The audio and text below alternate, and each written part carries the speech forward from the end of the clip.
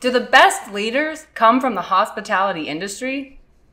We will answer that question and so much more on this edition of the Inside BS Show. Hey now, I'm Nikki G. This is the Inside BS Show. I'm here this morning with my partner, the godfather of growth, Dave Lorenzo. Dave, how are you? Hey now, Nikki G. I'm doing great. How are you? I feel like it's been a minute since I've seen you. It's been a whole week since we've been together. I can't stand it. I need me some Nikki G. What's going on? It's starting to feel like a long period of time when it's just a few days. So we've really got to dig in today. I want to talk about leadership. You know how much we enjoy that subject. And there's something that's on my mind this morning, in particular about leaders. A good amount of leaders that I've met happen to have a background in the hospitality industry. So I'd really like to explore if there's something about that industry that is lending itself toward making excellent leaders. Now, Dave, you have a background that is in the hospitality industry, isn't that right? I 100% have a background that is in the hospitality industry. You're right. So what do you think it is about, having had that experience? You're an excellent leader, Dave. I've seen you in action. That's why I partnered with you. What do you think it is from that experience you had working in that industry that has led you to become the leader that you are today? That industry itself is a microcosm of what great leadership looks like in life.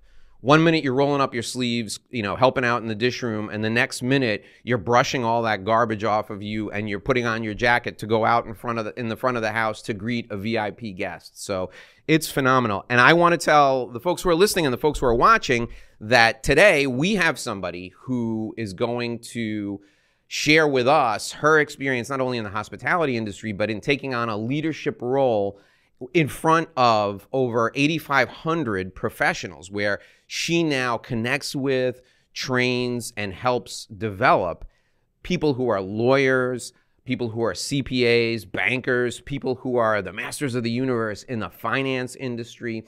And I could not think of a better representative of hospitality and leadership, and someone who's had the experience of dealing with all the things that we just talked about. My friend Lisa Meredith is with us today, and Lisa is the Vice President of Leadership and Development for Provisors. You who are listening, who are watching, you've heard Nicola and I talk about Provisors over and over again. It's a fantastic community of professionals, and Lisa teaches all of us how we can be better networkers, how we can be better leaders. She teaches the folks who lead teams of 35, 40 professionals in a community. She teaches them how to be better in front of their groups. She teaches them how to be more engaging and develop communities. And if there ever was a job that was most like herding cats, it is the role of a group leader in Provisors, and Lisa prepares all of us, both Nicola and myself, to do that. Her background is that she came up through the ranks, just like me, in the hospitality industry. She was in operations. She was in sales. She's a certified meeting professional, and she teaches at a university in Illinois. So she has the skills necessary to connect with people and help them learn and grow. So it's my distinct pleasure to welcome my friend, my dear friend, Lisa Meredith, to the Inside BS Show today. Lisa, thank you for joining us and welcome. Oh my gosh, thank you. It's been a pleasure knowing you in this brief tenure, Dave. And Nikki, I look forward to us working together more closely in the future. What an introduction. I hope that I live up to it. Oh, I know that you're going to. So, Lisa, take us through real quick. Give us an overview of your background in the hospitality industry first, and then as a segue, tell us how you think, based on like what I said, how you think that background prepares you for, teaching really sophisticated people how to build communities. Well, you didn't leave much that is that hasn't been communicated. My background, I'm not going to go all the way to the beginning, but I have had almost 40 years of experience in sales, of which 33, 34 of it's been in the hospitality industry, starting as an intern. I was blessed with someone who saw something in me, and I had no idea what the hospitality industry really was all about, especially in the hotel community. I thought you just either cleaned rooms or checked them in. Had no idea about the sales component. So that opened my eyes to a whole new world. I've gone from being an intern to a sales manager to director over one of my most favorite cities in the country, to Chicago. I represented our city here for over 8 years. Then I had the pleasure of representing the San Diego in 2010, and also one of the largest Midwest private clubs in the nation, the Union League Club of Chicago, where I led their sales and catering team. So I've had both behind the scenes, starting, as you mentioned, Dave, being a grunt, doing all of the work. I laughed when you were describing, pulling that knife out of that washer because, you've got dishes piling up and you've got 2 and 3 large conventions that are taking place and you got to get that stuff done. To shaking it all off, putting on your jacket, getting that smile on your face because you cannot have a bad day when your VIPs are arriving. So it is wonderful. One of the things that you mentioned that really resonated the most, you do have to be a servant leader in this industry. And I am as surprised as you are that more people who are in politics don't have a background. And I probably would say that if we peeled back the layers going farther back in their career, they probably in some way, shape, or form have been in a service capacity. There is something about customer service and not just handing someone an item or providing a service that they've paid for. It truly is about getting to know your clients enough to know how they are operate and how are you going to accentuate that experience to make them look like a rock star. Because at the end of the day, it's not about you. It's about making that other person envisioning what their dream is and making it come to reality. And that's a lot. And it takes you to be humble. There is no pride in our community. You are going to do the work that nobody else wants to do. But at the end of the day, when you see the results and the smile on the face of your meeting planner or that bride, it really makes it all worthwhile. I love it. I think, maybe people in the hospitality industry are too smart to get into politics, Lisa. Maybe that's maybe that's what it is. So let me ask you, as the VP of Leadership and Development now at Provisors, how do you find working with, I'm just going to say it with straight talk, like big ego folks, like you're teaching people who are not used to being taught stuff, right? So how do you find working with lawyers and, accountants and the finance people who are masters of the universe, right? Teaching them how to build community because it comes natural to you because of your background, right? How do you like that, and what was the transition like? Because you were in a role where you had to build a community yourself in Chicago first. What was the transition like from working with folks who are? I find that the folks in the hospitality industry are the most down to earth people, and they have the attitude like they're there to serve. So when you're coaching them up, they want the feedback, right? How do you find working with attorneys, CPAs, financial folks? How do you find that in the transition to teaching them? Is it difficult, or how has that been for you? Well, to start the first part of your question, the things that you learn in hospitality that I have been able to pull out of my tool belt to make me efficient in working in Provisors is that, yes, you are dealing with senior professionals, high caliber people who are at the top of their game, which is why Provisors has such a robust vetting process. So we're used to working with those type of individuals in the hospitality industry because I'm used to working with CEOs. I'm used to working with executives, those that are putting on large events, whether it's national sales meetings or executive committee meetings, where they are really doing a lot of heavy lifting within their industry.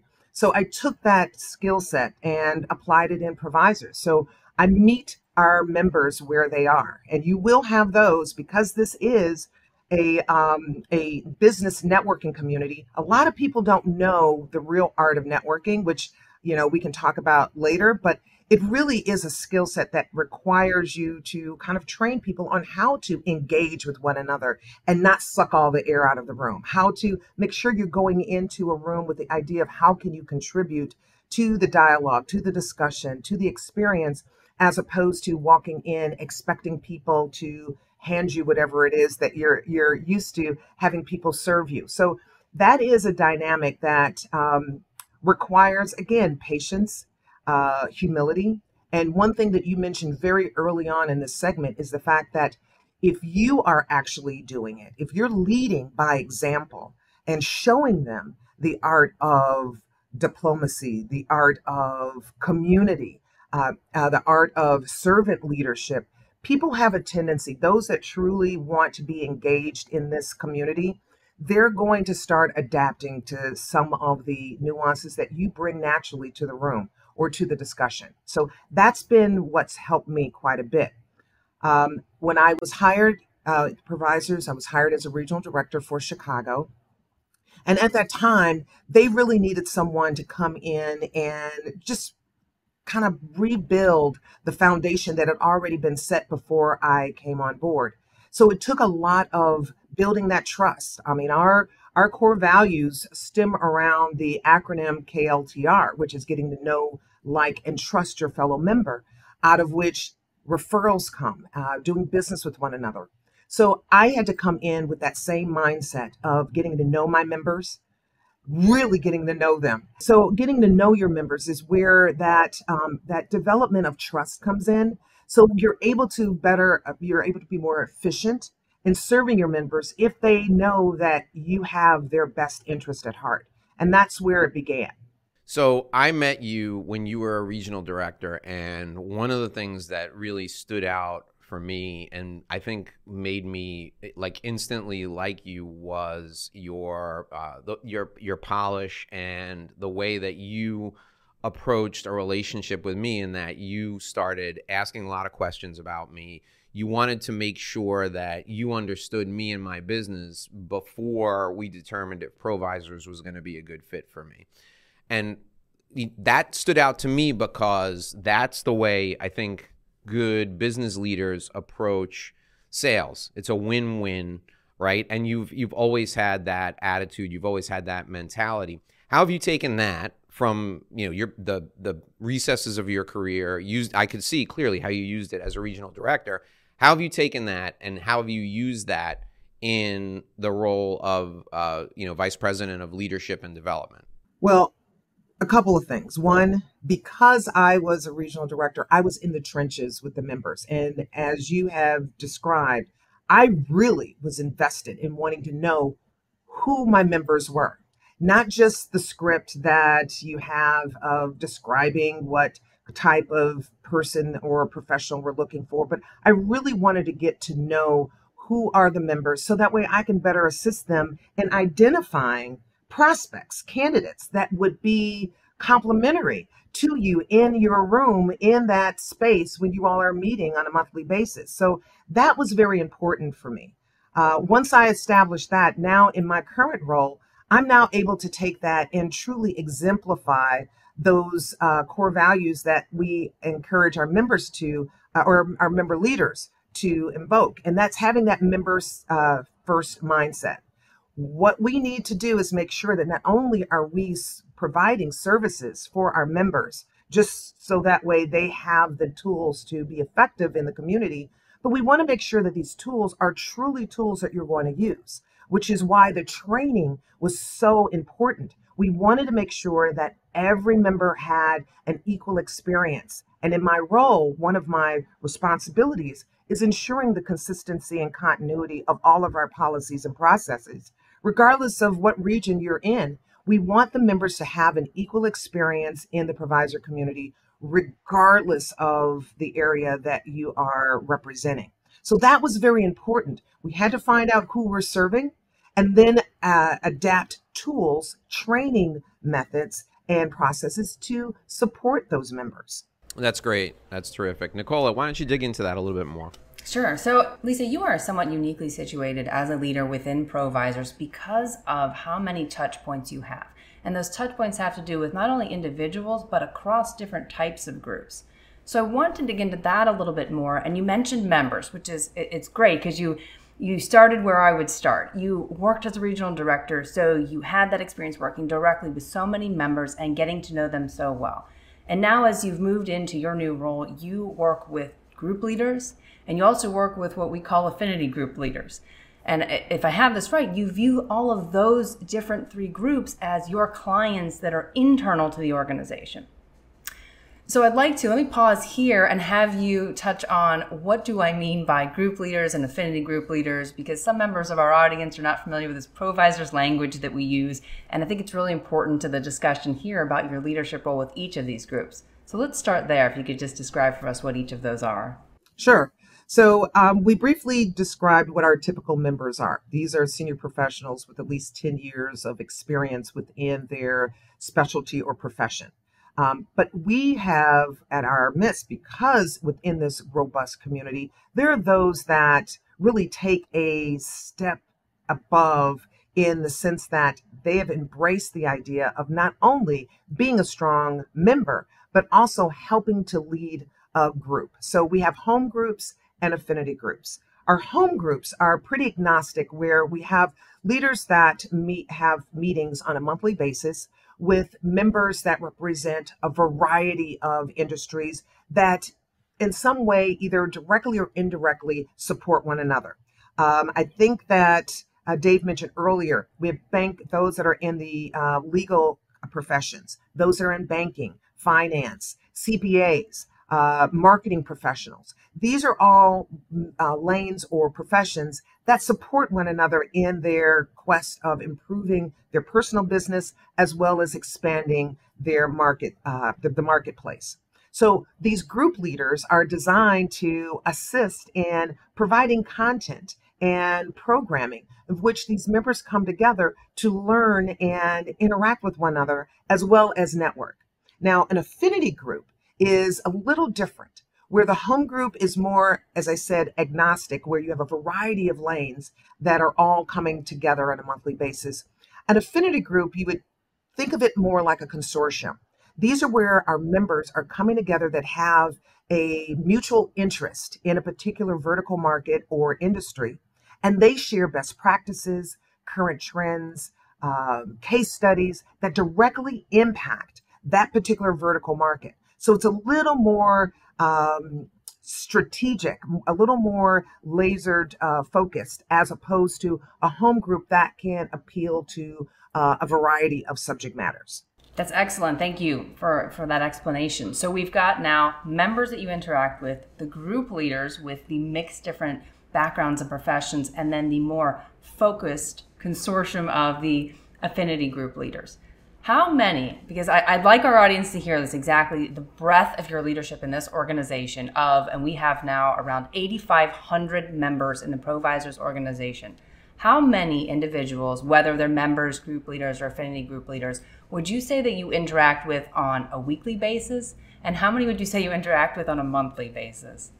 Wow. Well, because we have such a vast community, and I am primarily responsible for the training and development of our onboarding of all of our new members, as well as assisting in the training of our new group leaders, affinity group leaders, as well as executive committee members, which we didn't touch upon it at this point.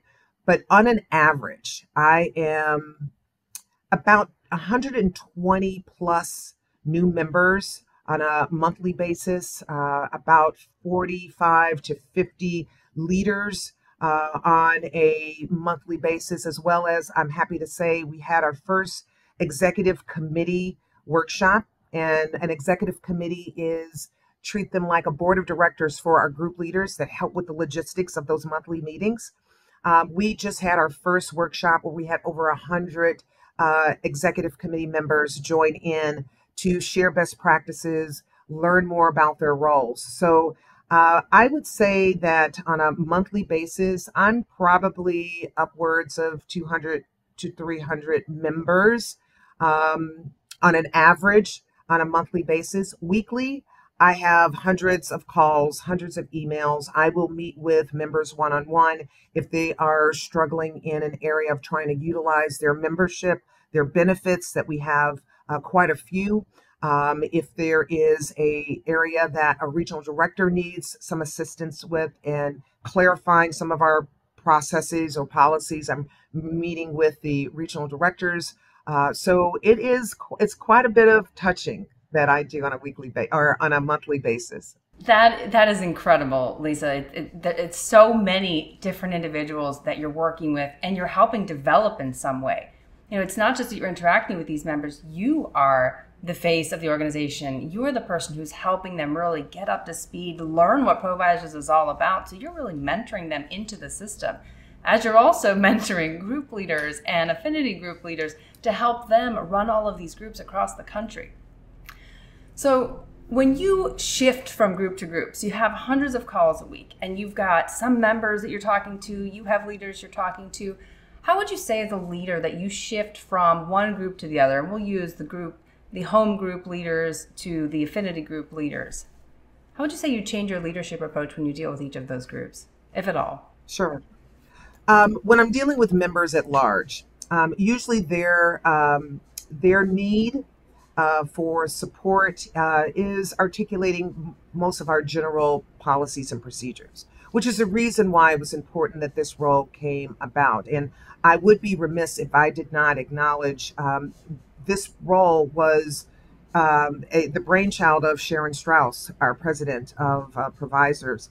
And a couple of years ago, it was, I'm thankful that she thought that I would be a good fit for the role.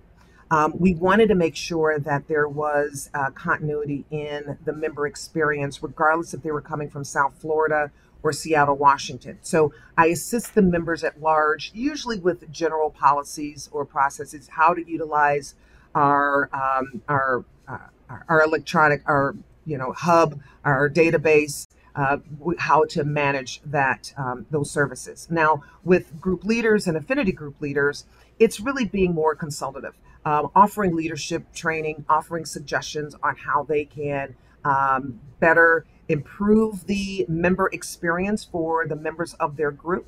And then for the regions as a whole, again, with my training, it's one of those things where I am responsible for not only providing services that they may need to continue to grow and develop, but I am in support. It's not just me. I would love to say that this is all the Lisa show, but I would not be successful if it wasn't for my regional directors, for my VP of membership sales, for the president. We all come together as a unit to make sure that the members have a great experience.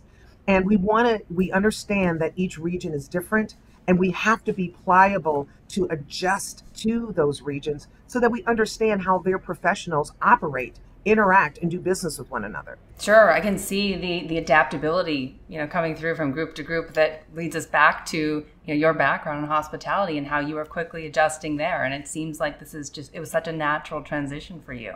So we've now talked about 3 different groups. So let me turn it over to Dave to explore a little bit more on members. Yeah, thanks, Nicola. So, Lisa, one of the things the greatest gift you gave to me is when I started in your region as a Provisors member. You helped me by giving me some guidance to get me started quickly, right? You told me like 3 things to do right off the bat. So the people who are listening and watching today to the show, a lot of them are brand new Provisors members, or maybe they're members who want to revitalize their opportunities in Provisors. So share the advice you gave to me. You probably give to every new member. What are the first 3 things a new member in Provisors should do? Well, I have those conversations. They're individual. So I will tell you that depending upon the member that I'm speaking with and their background and what their goals, their business development goals, their marketing initiatives, how are we as an organization, as a community, how are we able to amplify those goals? So it makes the conversation different with each member. But I will say that any new member that's coming into the Provisor community, the first thing is that you need to make sure that you are properly onboarded. you have the opportunity of joining in on our new member orientation where we assist you not only in finding out what is this whole nuance about networking, but completing your online profile, which is critical because as you've mentioned before, we have a community of over 8,000 members. And with that, those members are interacting in our hub, in that database on a regular basis. So you want to make sure that you are visible. People want to know who you are, what it is you do, and how they can utilize your services. So completing that profile and attending that new member orientation is by far the first critical component. Secondarily, you need to come into the provider community with the understanding that you are surrounded by senior professionals. But they may be those that are of a particular profession that are your best referral source. You cannot eat this elephant all in one bite. Our community has over 400 meetings and activities per month. So that's a lot that you have to adjust and adapt to. So identifying who your referral sources are. Those are people who are actually going to benefit from your goods or services, or those who are going to be able to bridge that gap and introduce you to those high net worth clients that could benefit from your goods or services. And then creating a guesting strategy. Because again, right now we have over 22 regions across the country. I'm happy to announce that Phoenix and Phoenix and Boise are our newest additions, and we are planning on bringing on more by the end of the year. So because of that breadth that you have a natural resource of senior professionals at your disposal. You need to create a guesting strategy so you can get to know them and they get to know you. So those would be my first three. And if I had to slip in a third one that is also critical, in networking, your personal brand is your best commodity. You need to know how to articulate who you are in a manner that's going to resonate with your audience. And that is going to change with every meeting you attend. Knowing your personal brand, being able to express who it is you are, and what it is you do at a level that people will understand and be able to remember you after you left the room. That's a skill that we help cultivate. You know, one of the things that you mentioned to me when I first got started that has stuck with me and that I now share with everybody that Nicola and I onboard in our group and when we're helping other group leaders onboard new members, the very first thing you mentioned to me is, hey, listen, this is about you now having resources all over the country for you to share with your clients. And that's the first thing you should keep in mind. I find, and I'm curious about your experience in this, people initially, they hear about provisors, they hear about networking, and they think about, oh man, I'm going to get a lot of clients from this. And I came to provisors thinking, hey, listen, if I get one new client over the course of a year, that's a win for me. And then when I had the conversation with you, you opened my eyes to the fact that you're now part of a community. And if you're a sole practitioner or you have a small firm, regardless of what your profession is, you now have resources in, all these cities across the country. Now you have 8,500 people who are part of your team that can service your clients. And that's the value. That's the first point in the value proposition Nicola and I lead with. Talk about the impact that message has on new people who are joining our community. And is it as much an eye-opening experience for them as it was for me? Well, I would hope so. You have a lot of sole practitioners that are really trying to, make their mark in their industry, especially if it is a pretty large industry that's extremely competitive.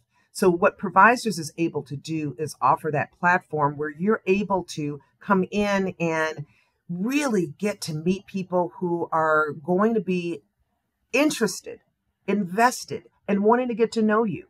I mean, our platform, what makes us different from any other networking organization in the marketplace today is the fact that not only do we invite people in the room, but we have a foundation where we encourage you to actually meet the people that you most want to get in front of.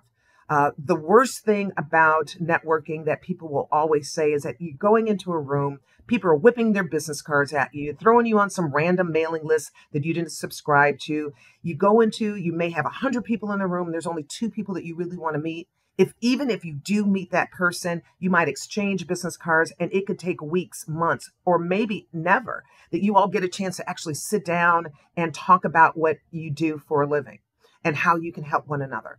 Provisors offers, especially for uh, um, the small companies, the ones that have to fight against the big boxes have their own marketing team. They have their own methods of recruiting and getting out there. The mid-size and small groups, they're the ones that have to try to figure it out on their own and compete with the large groups. We offer an opportunity where you have a platform that, in addition to their monthly meeting that you go to, it is encouraged, expected that the members of that meeting are going to actually sit down with 2 or 3 other members that were in that meeting to really do a deep dive and peel back that layer. So now we've taken the hard part of you having to try to get in front of someone and schedule that meeting. We actually are encouraging that you do that, and they're interested in doing it. You don't have to chase people down. You don't have to feel like you're coming off being solicitous. The members of Provisors are givers. We come in with the mindset of how can we contribute to this conversation and help our fellow member. So those meetings, which we call troikas, kind of a unique title, this is where the members really get a chance to do a deep dive into what it is they do. That sole proprietor gets a chance to really get in front of their referral source and tell them how they can help them, and in a casual environment in which everyone gets a chance to really put their best foot forward and get to know each other.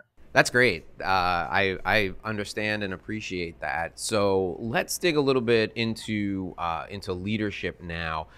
So the group that Nicola and I lead, from day one, I've always viewed Nicola as kind of my partner, my peer, like the co-leader of the group. But now she's all grown up. She's got her own group, so she's a group leader of her own group now.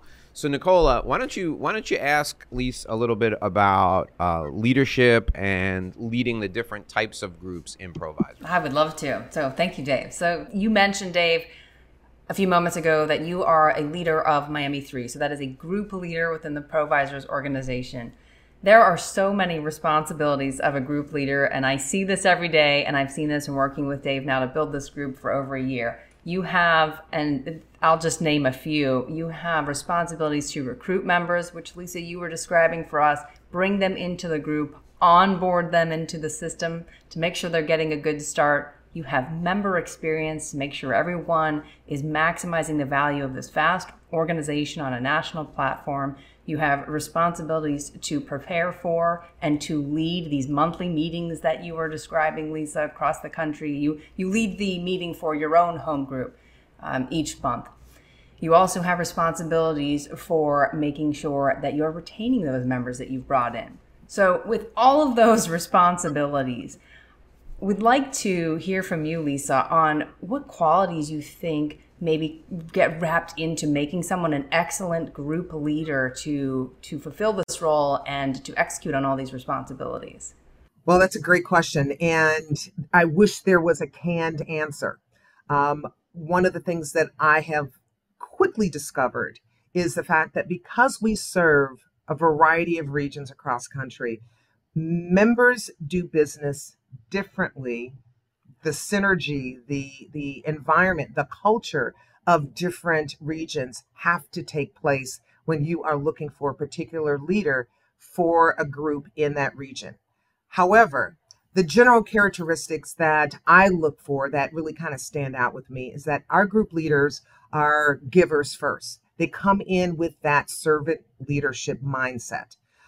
You understand that it was earlier mentioned, you're herding cats. You've got a variety of professionals from, all different types of backgrounds and experiences that you have to bring together for a unified vision of how you're going to successfully execute a meeting on a monthly basis. That's a lot. So for you as a leader, you have to come from a level of servitude.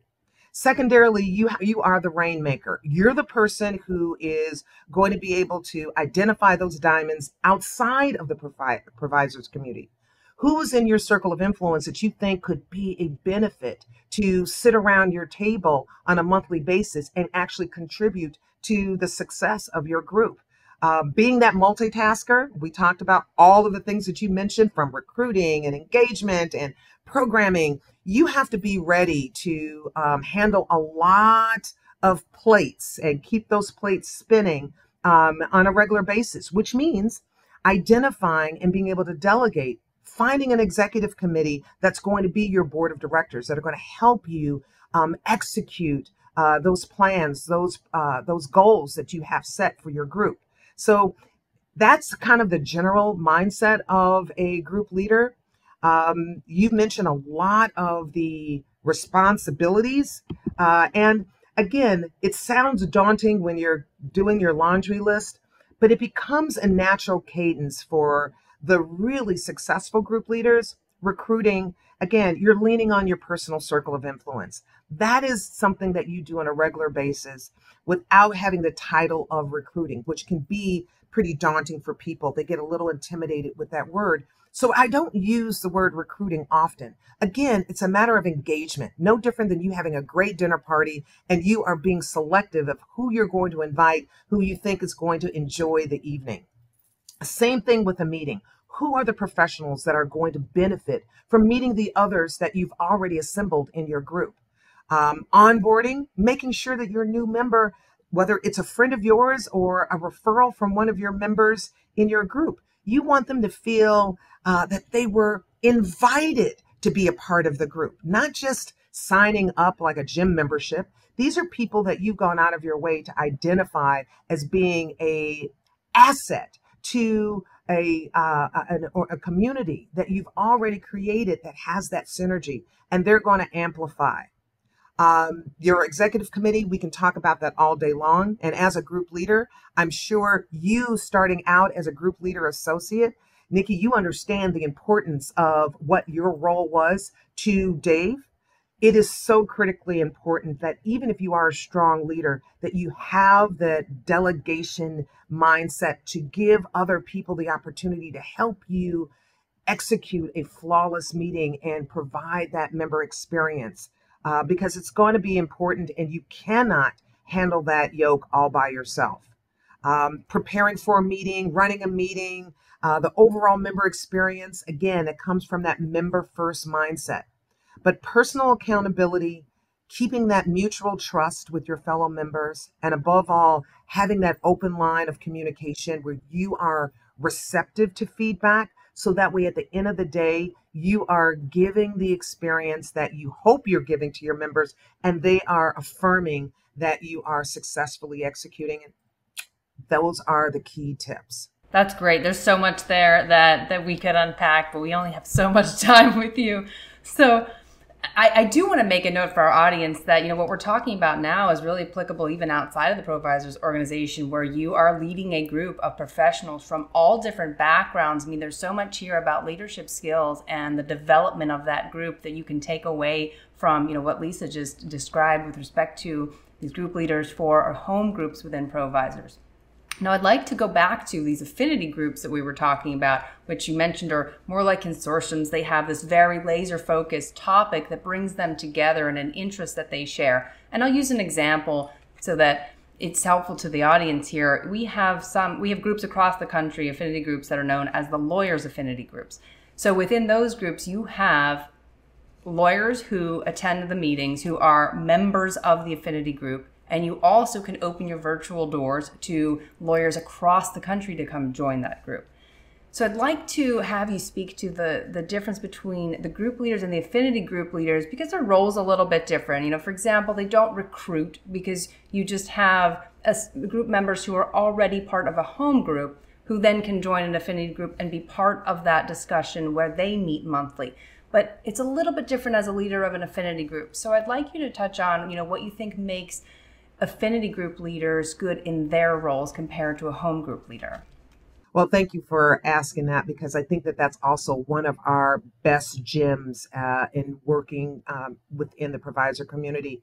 as a networking organization, we know that there are those that are working in a particular specialty or profession where they have the vernacular that is relative to the industry they work for, or the acronyms that, or the certifications that support them being a subject matter expert or a master in their field. Well, we understood the importance of those professionals coming together to support one another, to share best practices and what's going on in their marketplace, where they're able to walk away being able to better support and serve their clients because they were able to get feedback from those that know what's going on, are feeling the same pains, or are working in that industry.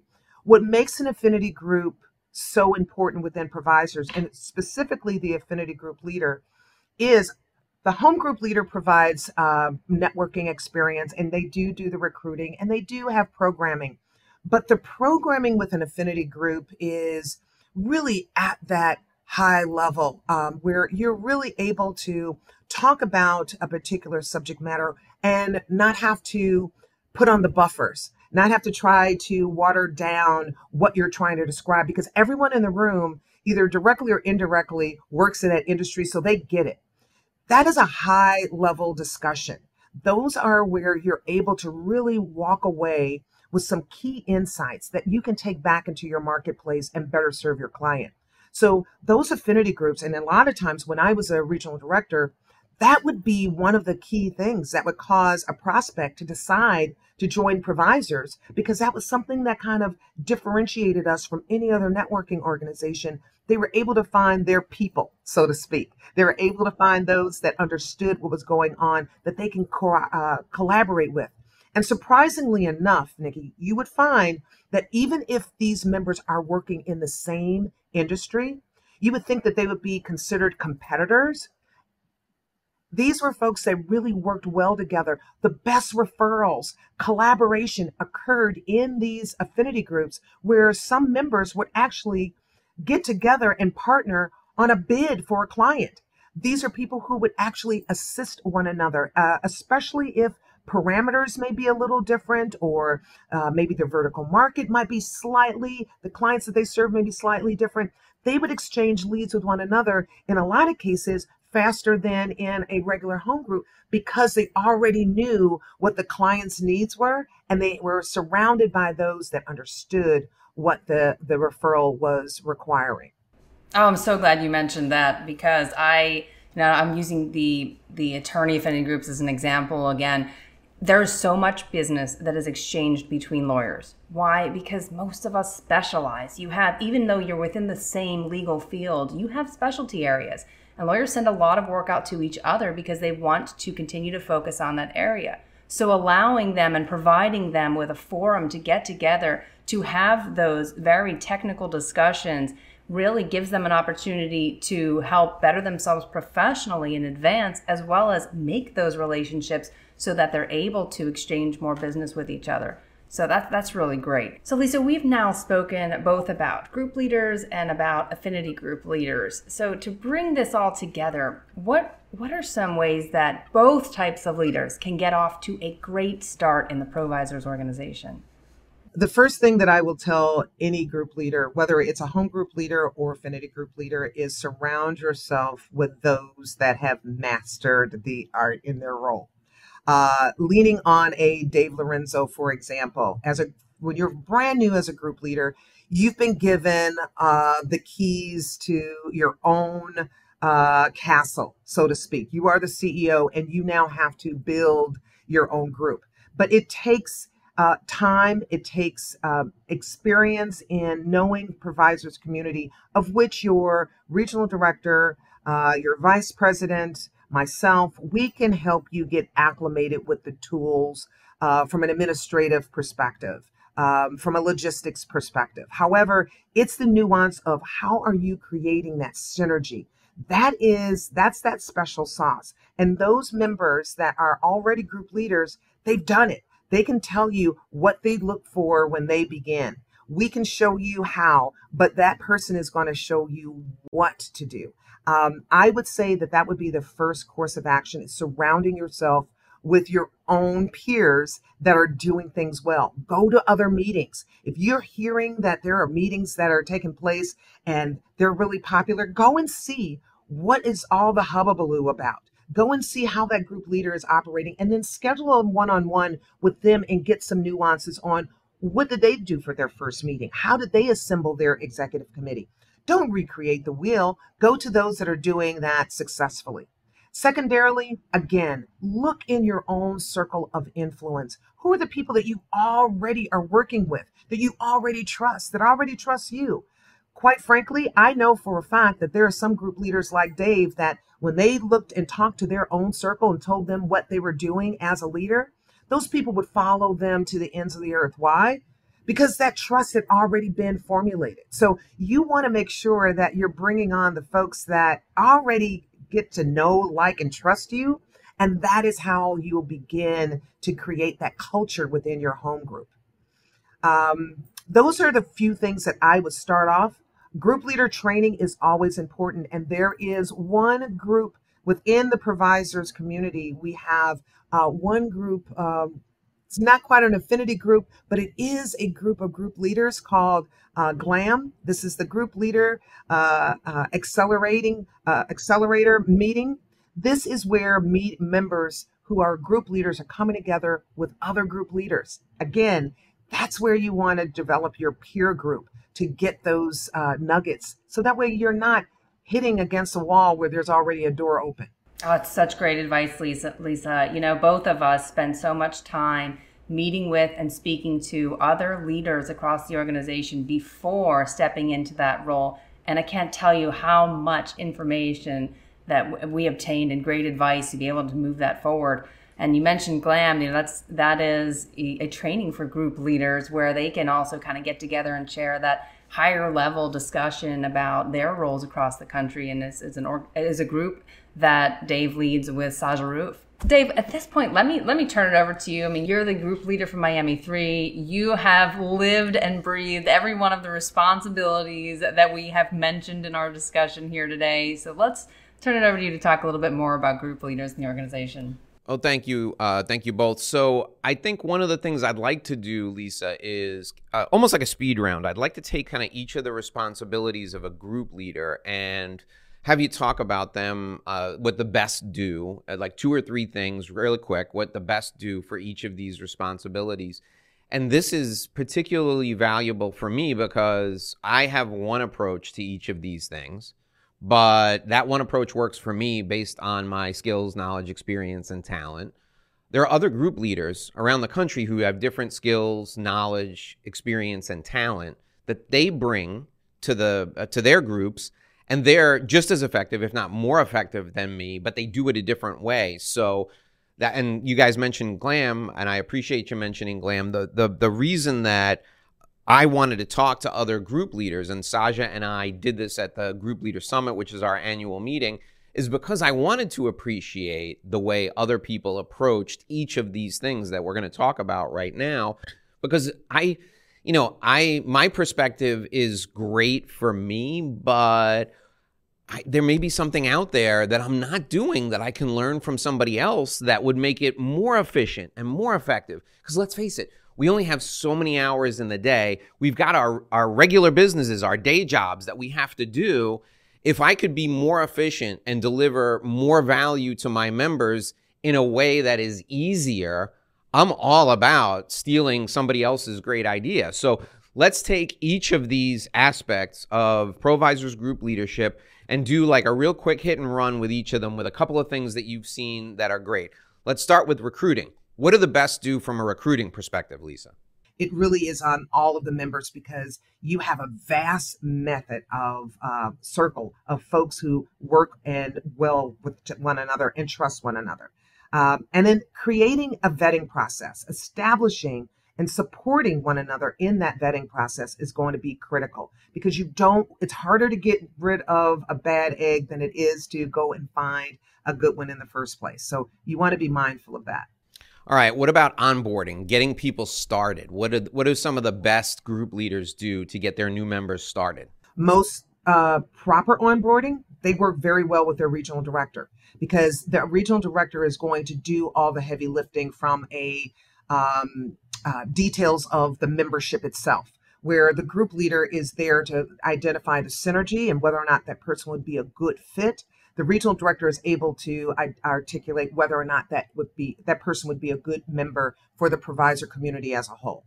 And how about setting up an exec committee? I mean, for me, Yep. in Miami 3, and Nicola can speak to this as well, the success we've had is a direct result of picking the right people to partner with to help us grow the group and now engage the members and retain the members, right? I mean, we have 55 members. I talk to half of them each month, but I talk to half of them because they, it's out of necessity. Each of them talk to 5 people in depth every month, and most of them talk to more, and that makes these members feel like they're the most important people in the group.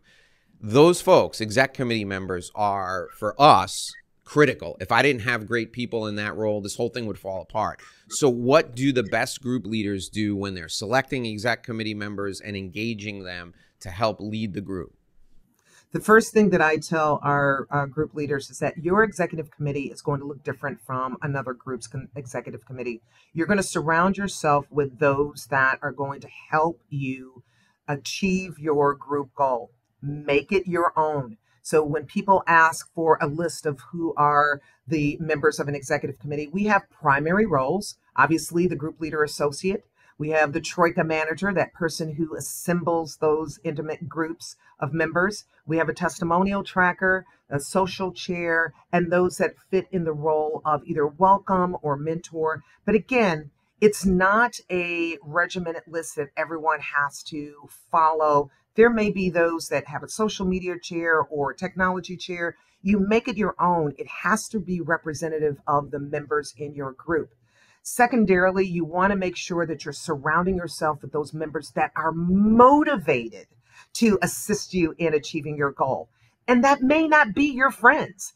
Don't make that mistake, that thinking that just because you're willing to go and break bread or grab a beer, that person is going to be a good fit for your executive committee. You are assembling your board of directors. Those are the people who are going to take your group, take your goals, and actually execute them. Yeah, I'll tell you from my experience, and Nicola, you jump in here. If you pick a friend and your friend is letting you down and you got to have a tough conversation with them or throw them off the executive committee and make them a regular member again, you've just made your life a lot more complicated than you need to. Absolutely. It's true. It's true. But you really have got to have a great team to be able to do this, and you've mentioned this today, Lisa. You need to be able to delegate some of these tasks. There is a lot to get accomplished in each of these home groups, and to make sure that you're a success and to do so for all of your members, that they're sharing in that value. So you've got to have the right team so that you're getting all of that done. That's correct. So, Lisa, let's talk real quick about preparing for a meeting and running a meeting. What do the best group leaders do in those areas? We'll start about preparing for a meeting. So you've got to be strategic. Again, it's going to be a little different from a home group leader versus an affinity group leader, but you have to understand that the programming and content that you are providing, the discussion topics, have to be relevant to as many people as possible that's going to be in the room. And that can be a challenge for a home group leader that has a variety of lanes that they have to serve. Affinity group, it's a little more strategic, so you don't have to worry about appealing to those that don't quite understand your vernacular. However, you need to make sure that you understand your audience and you are serving them, because people are getting up at 7 a.m., 7:30, and you want them to be there every month because their role, the lane that they represent, is supporting the tapestry that you've created so that way people can do business with one another. So you want to make sure that they get a return, not only on their investment, but a return on value. So that comes from that programming. And then you need to make sure that you're dedicating sufficient amount of prep time. No different than you would preparing for a client meeting. You're not going to just come running at the last 15 minutes and slapping on your suit and showing up. You need to be prepared. And that means making sure that if there is a program that requires more interactivity of the people who are going to be in attendance, that you give them sufficient instructions in advance. making sure that they have that photo list that has the list of all the members that are confirmed to attend, giving them the information about who their troika manager would be, so that way if they wanted to construct their own troika, that they have the information in advance, so that way they can reach out and give them the information. You want to prepare them for the meeting, because everyone that attends your meeting on a monthly basis, whether it's your home group members or guests, these are all potential clients of yours or referral sources to introduce you to potential clients. Your personal brand, I will always say, should be protected. And that goes for our group leaders and how they prepare for their meetings. Man, that's such an important point, that everybody you're connecting with is a potential referral source or a potential client. I mean, we can't say that enough, for sure. All right, so the last couple of things that I want you to touch on for group leaders is, and I think these two things go hand in hand, managing the member experience and retention strategies, right? What do some of the best group leaders that you work with do from a managing the member experience perspective and retention perspective? Well, the first thing I will say is you need to be transparent. Creating an environment in your home group that's a safe environment where your members feel comfortable in providing you or your executive committee with feedback. Because you don't want to be that emperor that's walking down the street in brand new clothes and you have that one person pointing out saying, hey, you're naked. You want to make sure that you are providing the services, the experience that you anticipate, and it's delivered and it lands well. So making sure that you're encouraging regular feedback is critical. You also want to make sure that you're promoting your executive committee engagement. Don't just have them having titles and sitting on the sideline. Every single one of them are now your leaders of your group. So they have a role to play in their individual respective chair positions, but they also are responsible for helping with the engagement of your members overall. And that has a lot to do with the retention of your group, because it works so hard to assemble a great group of folks that are doing business with one another, and that synergy is there. It's hard to have bringing in new people to try to replicate that. So you want to make sure that you're establishing some sort of assessment plan. Who is reaching out to those members that may have fallen off or you haven't seen in a couple of months? What are your benchmarks? What are you trying to achieve as a group? And having closed meetings where you are discussing this with your members at large, so that way they can help contribute to suggestions on how you can achieve those goals. And then having some sort of recovery strategy. If someone has fallen off, finding out from them, it may be something that may have to do with their professional life or personal life. You want to show your fellow members that they're not just a member, that they're part of your home group family. So you want to keep that energy there and let them know that you, again, invited them to be at the table. So treat them with that level of reverence as you would a guest that you had invited to your home. Great. That's fantastic advice. So, Nicola, why don't you talk with Lisa a little bit about, the different backgrounds of people who are improvisers, and really get into what we do to engage people to make sure that our groups are representative as much as possible of people in the community. Sure. So we've talked about, the fact that you have professionals from all different backgrounds. I mean, all of whom are seasoned professionals. So it creates for a very interesting dynamic in the organization. People with different, not only backgrounds, but experiences, opinions, and we all, come together in this organization together. Based on your experience, you've had so much leadership experience, Lisa, in the hospitality industry and improvisers.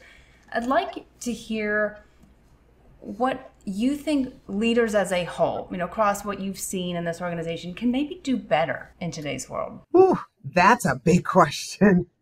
I think the first thing that pops into my mind, again, is seek to first understand who your members are. Or in outside of providers, if you are a leader in your industry, who are the people that you're trying to lead? You're not a leader if there's no one following. So let's just point that out. So you've got to make sure that you are meeting people where they are. You are going to come in and show them that, hey, look, what I'm asking you to do is nothing that I would not roll up my sleeves and do myself. In actuality, let me show you how I would do it if I were in that role. That way, you've developed a level of understanding amongst the people that you are supposedly leading. Embracing the fact that you have a variety of people that you are working with means that you cannot interact with them the same way. There are some times where my response and my activity with one member is going to be completely different than the other. Why? Because some may be much more conservative, while others, they embrace you with a hug and a kiss. So you have to make sure that you are addressing them at their level. Again, meeting them where they are. Incorporating any kind of recruitment strategies really requires you to peel back your own level of expertise. Granted, yes, I have years of experience, but I don't walk into the room with all of my medals of accomplishments. I'm just Lisa, and Lisa just wants to get to know Nikki. Dave mentioned that earlier, and that's exactly my approach. I truly want to get to know who you are. What goals do you have set for yourself? What are some of the challenges that you're being faced with? Why would you even consider joining an organization like Provisors? What are you trying to achieve? Once we get those questions out in the open and start that dialogue, then I'm able to adapt and provide them with the benefits, the services that we offer to complement what it is that they have shared that they're interested in achieving. That way it's sincere. It comes off genuine. You're transparent. It's deliberate. So that is the way that I would approach addressing any person that we're trying to lead. Now, with Provisors, again, with it being high caliber people, everyone comes from a different background, but again, they're all very well established in their respective industries or profession. So I give respect to that and the fact that they have achieved this. I want to learn more about their industry. I don't know much about what it is to be an estate planning attorney. So I'm not going to walk into a room and act as though I do. I'm going to come in, again, first seeking to understand what is it that you do, what makes you tick, and how can Provisors amplify your goals. Yeah, this is great. So it's not, there's no one approach. There's no one size fits all approach to leadership, especially when you have so many different backgrounds and dynamic individuals on the other side of that. So I love that you're really thinking about that person, just that person on the other side, and how can you interact with them and help them advance in the organization. It's an excellent quality in leadership. Yeah. And you have other leadership experiences that I'd like to quickly touch on too, that are unique to your Provisors role. You have been with this organization, Lisa, through a significant period of growth. And you've mentioned it here today that it doesn't end here, that there are now 22 different regions. There's already 2 more in the works. That's not going to be the end of this. So tell us a little bit about what that was like for you, the experience, like going through that period of growth with the organization as a leader in Provisors. Wow. Well, I would think that any person who is starting a new organization is excited when they hear that the company is growing and developing. Because again, you don't want to be in a company that's stagnant or declining. So I was at a stage in my career where I have, again, represented some of the best cities in this country. I've represented some of the one of the best private clubs in North America. So I think that, I pretty much hit some of the environments that, would be on anyone's bucket list. Provisors was different in the sense that I remember when the CEO flew out to Chicago to meet with me. I was hesitant about making a change, and he presented to me a scenario in which he acknowledged, you've made so many achievements in your career. What would be the harm if you came and had this entrepreneurial experience in an environment where you could really take it by the reins and really develop? What would be the harm? If it didn't work out, it didn't work out. You're well skilled. It's not like you're not going to get another job, right? But we need someone like you that's going to come in with that mindset, that entrepreneurial experience, that's going to see this opportunity, not for what it is today, but what it can develop in the future. And that opened my eyes to an ability to really see how I can be a valuable asset to an organization that is looking to expand and grow and sees a need across country. So it was exciting for me. And I can't wait to see how we continue to develop and wanting to be present in every first tier city across the country. That's amazing. Yeah, it really is exciting to be a leader in that experience and to go through it with the organization and to be part of it. And you've done that. So looking back a little bit, who was someone that was a good mentor to you that helped you become the leader that you are today? Wow. Okay, that's going back. I would say I had the pleasure of working for a woman by the name of Patricia Carter. She was the dean of students at Governor State University when I was finishing up my degree. And she taught me not only the art of diplomacy when you're working with a lot of personalities that have a variety of background, but she's the one that actually ingrained in me to meet people where they are. It doesn't matter if you're a CEO or you are the person that is the public service person that cleans out the stalls in the bathroom. Each person is in their own right the king or queen of their world. And you meet them where they are and find out what it is about them that makes them who they are and find out how you can support them at that level. Then they no longer have the titles. They're just the name. And you are just that person who is there to make it better for them if you're able to. That gave me the idea of being more servant leader driven, identifying and encouraging understated skills in people. I believe that that was one of the best lessons that I learned as a leader.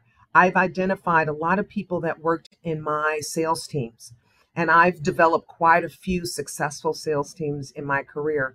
Some of those people who were the best, most dynamic salespeople did not start out as salespeople. They were working as a receptionist in an office or in some other capacity.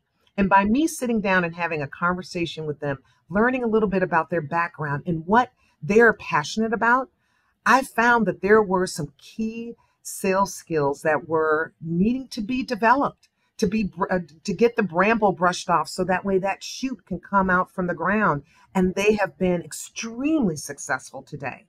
And being transparent. I do not walk around with chips on my shoulder. Quite frankly, in most cases, even though I have a title as vice president, when I introduce myself, I say that I help with training and development. And the reason why I do that is because we have a tendency to view titles and put people in a certain position because of their titles. I want you to see me as Lisa, someone who can be a benefit in knowing, someone that you would be willing to add into your personal circle of influence, not by my title, but my ability to assist you in your development in the environment that you're creating to be successful for yourself. And Pat Carter did that for me.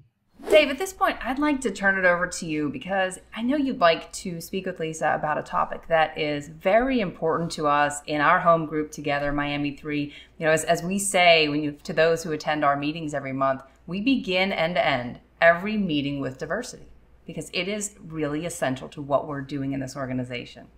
So Dave, with that, let me turn it over to you. Yeah, diversity it's probably one of the most important things to me in my personal life. My family is diverse. We speak Spanish at home. We have members of the LGBTQ community who are very, very close to us in our family. We have a member of the trans community who's a very close member of our family. And you and I, Nicola, it was a natural for us to develop a group that has 80% of the folks in our group who speak Spanish because you and I have diverse families. I mean, you have diversity in your family. I have diversity in my family.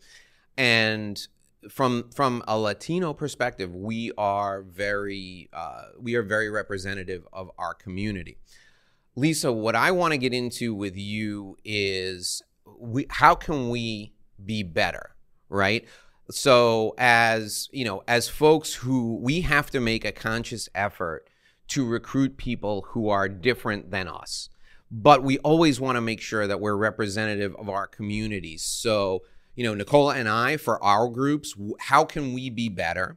All the people who are listening, all the people who are watching, what can we do to have different conversations that lead us to connect with people who are different from us, and then, make those folks comfortable to come check out our community and join our community, because we don't know what we don't know, right? We only know what's in our background unless we stretch ourselves and go out. And what I found, Lisa, is that, I mean, you can tell I'm passionate about this. What I found is that it's not that people don't want diversity in their groups. It's that they're struggling with finding an appropriate way to bring up this conversation. Like, it's like they're thinking to themselves that the Latin people don't know their Latin, or the Black people don't know they're Black, and you're going to say to them, hey, how can I meet people who are more like you? And people are going to be offended. So how do we start this conversation? That's the thing that people are struggling with, I find, when we have conversations about making our groups and our workplaces more diverse. Well, thank you for approaching that question in the manner that you did. And the first thing that I always say is, you do better to serve your clients when you operate from a wider lens. So regardless of whether or not you come from an environment that is not very diverse, or you represent a firm that's not very diverse, or you're in a community that's not very diverse, the idea is, if you treat it from a business perspective, the moment you decided that you wanted to branch into another area within your community to serve your clients, to provide a service, you want to branch out from a zip code to another zip code. You want to go from one, in the state that you serve to being nationwide. You had to do research. You had to find out what it is that was out there, do the necessary market research, so that way you can provide the services or provide the product that's going to branch you out farther. It's no different than within diversity, outside of the fact you're dealing with human beings and culture versus widgets in territory. I'm a firm believer that if you're serious about wanting to have a diverse group, you need to adopt diversity recruiting goals. That means branching out of your own comfort zone and meeting with those that are in the community. What I love about Provisors is the fact that we have established DEI committees across the country. For those who don't know, DEI stands for Diversity, Equity, and Inclusion. And in 2020, Provisors took a concerted effort in standing with those members that represented a diverse group, or serve a diverse group, or trying to expand their market share in serving a diverse group. And they meet on a monthly basis to review content, programming that directly relates to DEI. So the first step that I would tell any group leader that wants to become more diverse in their home group or in their affinity group, why not attend a DEI committee? Find out what's going on and expand your horizons. Become more visible in those communities and be honest and say, I don't know what I don't know. You will, by and large, meet people who are willing and able to share information to get the ball rolling. But you can't say, because I don't know, they're not in my circle of influence, I don't know what to do. The first step is, in our community of provisors, we are more and more diverse, and not just by race and ethnicity, but by gender. And we've come a long way in this organization, which used to not be as diverse with gender as it is now. Now we have a core women's affinity group that's in every established region. We have a national Black professionals provisors group that serves all of our African American members across the country. So if you are currently a group leader and you are not diverse and you're saying you don't know how to get started, you're in a community that already is supporting, encouraging, and developing diverse groups. Reach out to those who are doing it well, ask them how they got started, and jump in. Trust me when I say those members who are waiting to be a part of your group can't wait to share their knowledge on how they did it. Yeah, I think that's great advice. We're consciously making an effort. So I'll give you a couple of examples. So for us, 80% of our members have some sort of either a Latin background or they speak Spanish. They can engage that community, and it's important because that's a mirror of what's in the Miami-Dade area of South Florida. Where we need to do a better job is engaging Caribbean American and African American members of our community. So Nicola and I have connected with the people who are the head of the Wilkie Bar Association, which is the African American Bar Association here in South Florida.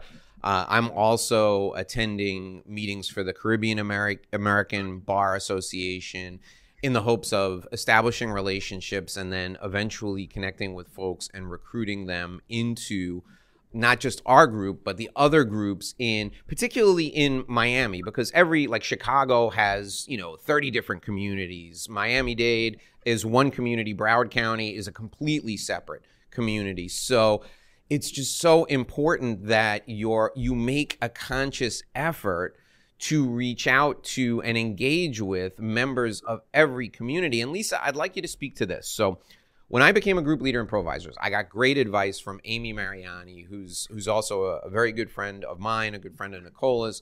And she said to me, look, Dave, if you don't recruit female attorneys right off the bat, she said, get 3, 4, 5 female attorneys in your group right off the bat, female attorneys are not going to feel comfortable joining the group because nobody wants to join a group where they're not represented at all, or they're the only constituent of that organization. So how do we reach across gender lines? And this is particularly important, I think, with the LGBTQ community, because it's, you have to make a conscious effort to connect with folks and bring them in. What are some best practices you've seen for people who reach out to diverse communities and bring them in? Is it as simple as putting yourself in that environment and getting to know folks? I think that for some who have never done it before, I think that, again, that may be the best course of action initially. I always go back for seek to understand. You need to find out about the community. One thing I will tell you, I don't care if it's regarding gender, ethnicity, sexual orientation. People are not going to be receptive if you jump in and you're in their face. Hey, I embrace your environment and I want to work with you. Honestly, you're now kind of marginalizing the person you're speaking with. We're just people. It doesn't matter what our gender, what our race, what our sexual orientation is. We're people first. Get to know that person first. It is going to be a natural conversation about how you can work well with that person. And then when you're introducing them to others in your circle of influence, it's not, hey, here is my female attorney, Nikki. No, here's Nikki. It's not my Black friend, Lisa. I'm Lisa. The more that you normalize who we all are in God's country, the better you're going to adapt. It comes off being disingenuous if you are going from a perspective that I'm going to make a commitment that I'm going to meet a new fill in the blank person today. You need to come in with a true understanding of who they are, the culture, their synergy, and that is by meeting them where they are, getting to know that person first, not what it is that they look like on the outside, not what it is that, what their lifestyle is. It really is about getting to know that person. If you really want to be diverse in your community, come in genuine. Come in with the idea that you want to represent your group You want your group to represent the marketplace that you serve. Now, there's some people where they're only going to be in a particular area. They're only going to serve that particular group.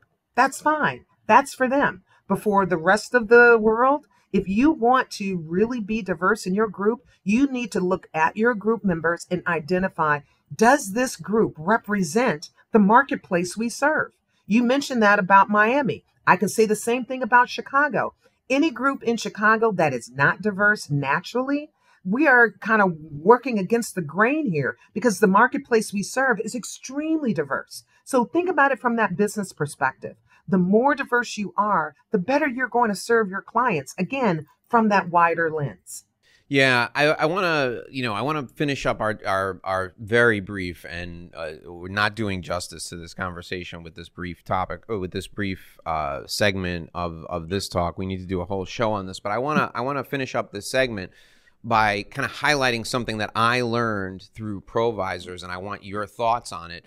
So at the last Group Leader Summit, Keith Allen, Saja Raouf, and I were sitting talking, and the two of them were having a conversation about something that opened my eyes at age 54 to something that I hadn't thought about before. And the conversation went something like this, and I need your opinion on this, Lisa. So they were talking about when somebody asks you where you're from, right? So somebody asks Saja, hey, where are you from, right? Or somebody asks Keith, hey, where are you from?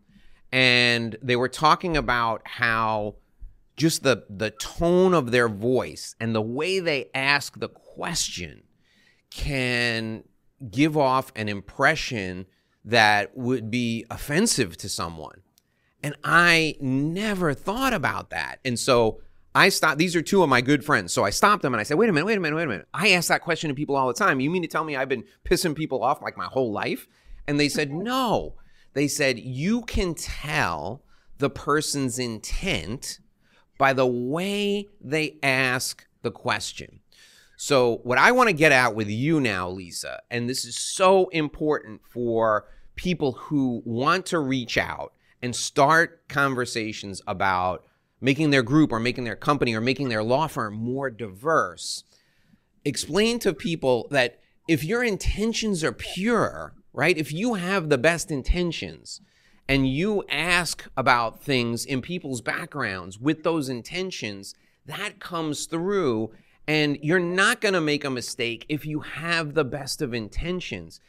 I want your perspective on this because I just think that that's so important. And if you go into these conversations with good intentions, you can't do the wrong thing. You can't say the wrong thing as long as your intentions are pure because it comes through. I mean, is that accurate? What do you think? Well, best laid plans, the good intentions can definitely take you down a different road. So I would not say that just because your intentions are pure, that it would not come off being off-putting or offensive to someone.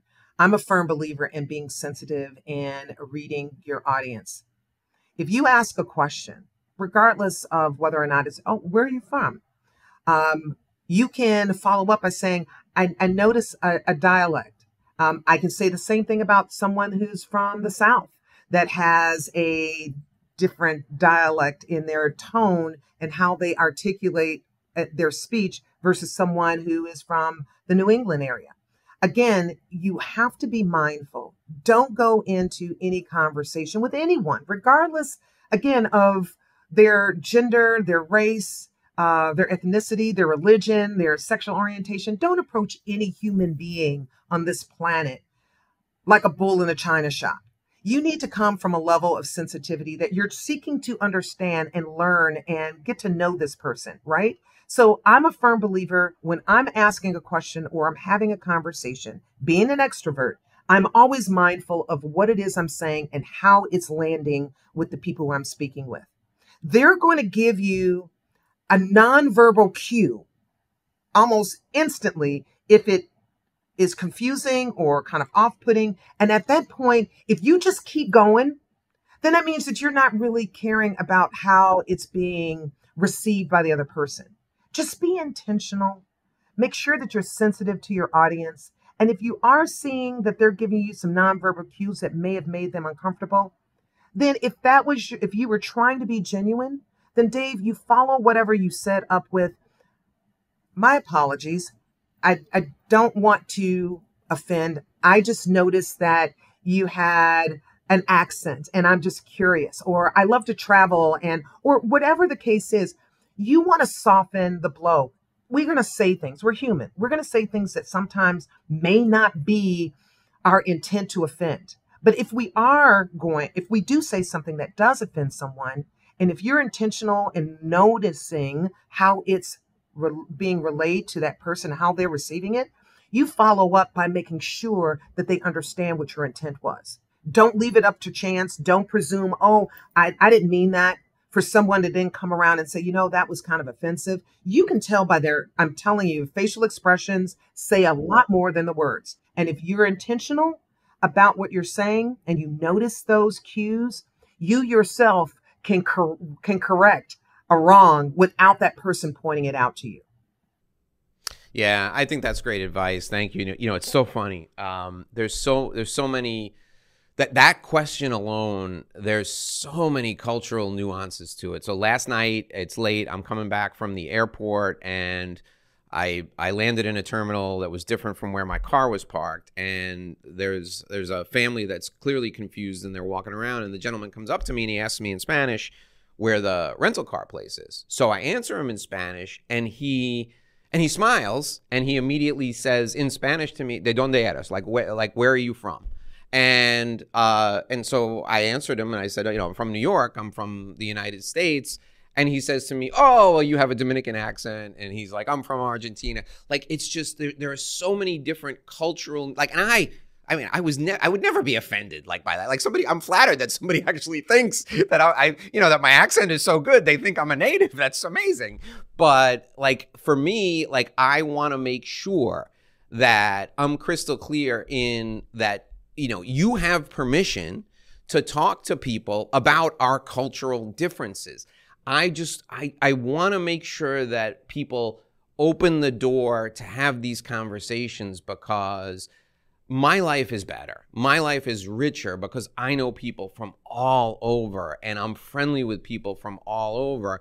And I want my group improvisers to have that same experience. So the point in having this conversation, us having this conversation, is that I want to give people permission to have those conversations, and I want them to feel like they can ask these questions, and your insight will help them do it in a way that will get their conversation off to a good start, and make sure their relationships are off to a good start. So those were the reasons why I wanted to explore this with you.